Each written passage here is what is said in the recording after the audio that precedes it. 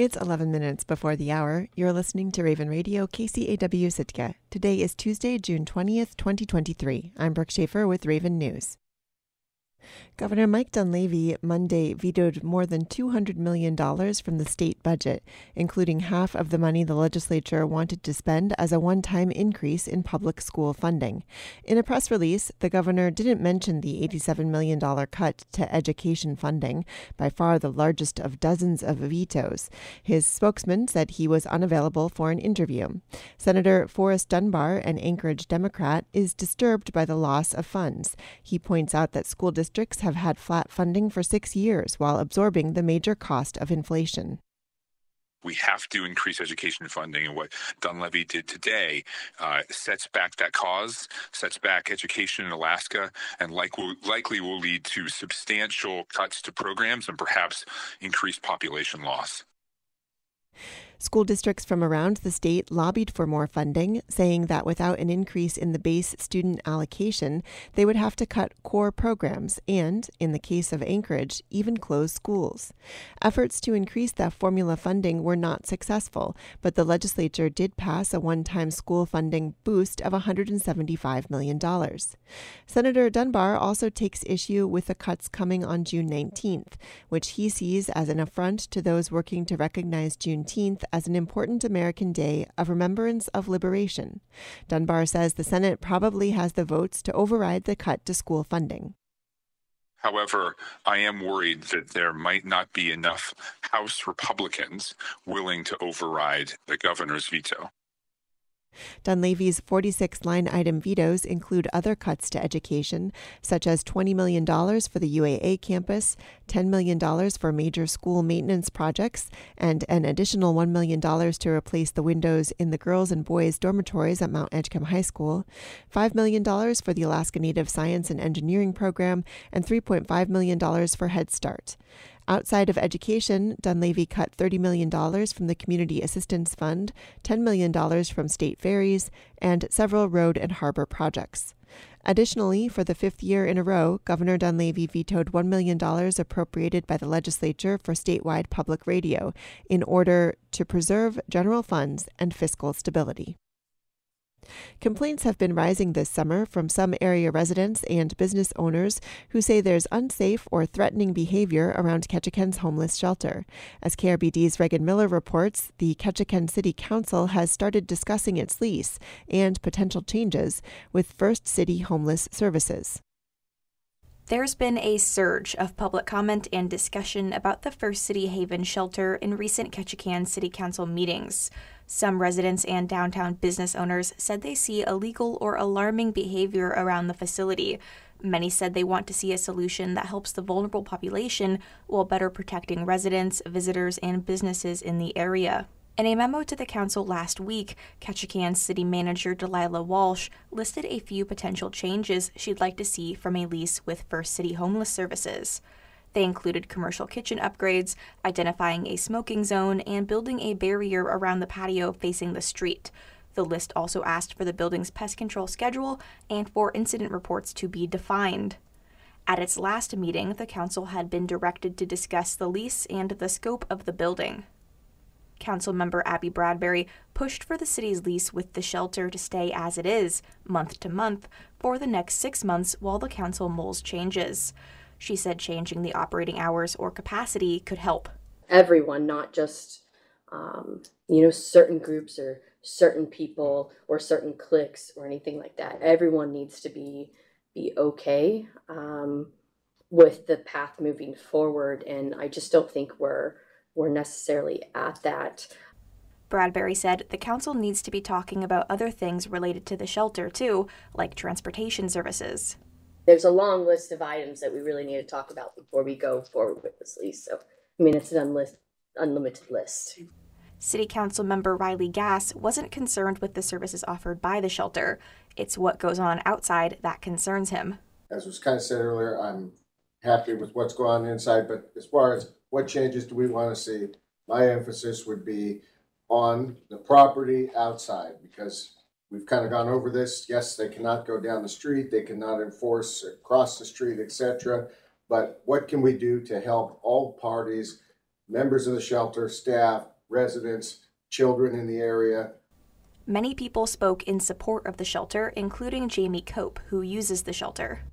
I'm there during the day, I'm there during the night, and I observe how the shelter's run. It is a very organized shelter with extremely kind, patient, and organized staff, professional. There, I can assure you, there's no drug or alcohol use by any staff member there. And if any participant has any drugs or alcohol, they are escorted out. And I see this firsthand. Mike Weston is the first vice commander at the American Legion across the street from the shelter. He also works at nearby Bodden Street Brewing and shared an anecdote of alarming behavior around that business. What I'm saying is that something needs to happen and happen soon. Because right now, we're playing in a room of dynamite and everybody has a torch. We can't control what's happening around us. Deborah Asper is the Chief Executive Officer of First City Homeless Services. Speaking to KRBD, she addressed the claims about inappropriate or illegal behavior and said staff can't make anyone use what the shelter offers. We work with a demographic of people who have poor mental health, who are addicted to substances, who are constantly in fight or flight. And so the ability for their brain to function regularly is not there. And yes, I think we all know that, the bad behavior does happen. Bad behavior happens everywhere. Bad behavior happens in grocery stores and in regular businesses and in other nonprofit businesses. We are not exempt for bad behavior. Asper said that shelter staff receive training on de-escalating situations from the police department, and they have regular staff meetings and training. She said shelter staff call the police if the situation is outside their training. Asper told KRBD that so far, the shelter has complied with everything the city has asked. She said there are challenges that could make some upgrades difficult.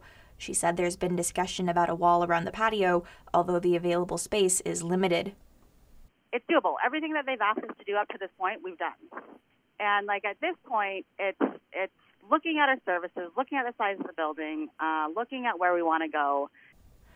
Asper also said she appreciates the council discussion. So I totally understand where they're coming from, and I have the same concerns as the city council and as the general public as far as the growth of our homeless population. Asper wrote to the council last week to ask for a year-long lease renewal, but says her organization would still have to discuss accepting a new lease. For now, a work session will be planned for the council to discuss what they want from the shelter and ways to help alleviate concern for public safety in the area. The shelter remains on a month-to-month lease. In Ketchikan, I'm Reagan Miller. Short-term rental owners in Juneau successfully delayed action on a registration program in that community last week. The Juneau Assembly was scheduled to vote on the new program, but after hearing from operators, they decided it needed more work. Several speakers, like Douglas resident Marianne Ray, said the additional paperwork would be onerous. There's a lot of control in here that is being applied to what ends up being, in most cases, just small mom and pop operations. The program would assign a unique number to each short-term rental unit. Owners would have to include that number in online listings or pay a fine. The proposed program did not include registration fees and does not set a limit to the number of short-term rentals allowed in Juneau. But Assembly members have started discussing further regulations. Dawn Dulabon has been an Airbnb host since 2019. She said regulating short-term rentals went against efforts to support local businesses. I live here year-round. I work here year-round. But when the city takes steps to hinder my income, which is necessary to live in such an expensive city, it reminds me of the actions the city has taken to put seasonal people first. City staff say the program would help them collect sales tax and get better data on Juneau's short-term rental market. Operator Hannah Davis was one of the few speakers who supported it. If we are lucky enough to own property in this wonderful city, then it is our job to be transparent with the city as well. Operators suggested the program needed work, with more input from the industry. Member Wade Bryson supported the idea. I think that we can bring this back in a package that the public will understand, that the users will understand and be able to comply with. Let's make sure we get this right. The Assembly voted 5-3 to send the ordinance back to the Committee of the Whole. I'm Brooke Schaefer, and this has been Raven News. And now taking a quick look at the weather for Sitka for today, Tuesday, June 20th, 2023. Today, areas of fog before 10 a.m. Otherwise, cloudy through mid-morning, then gradual clearing with a high near 62. West wind 5 to 10 miles per hour. Tonight, isolated showers between 10 p.m. and 1 a.m. Mostly cloudy with a low around 51. Northwest wind around 10 miles per hour. Chance of precipitation is 20%. You're tuned into your community radio station, Raven Radio, KCAW, Sitka.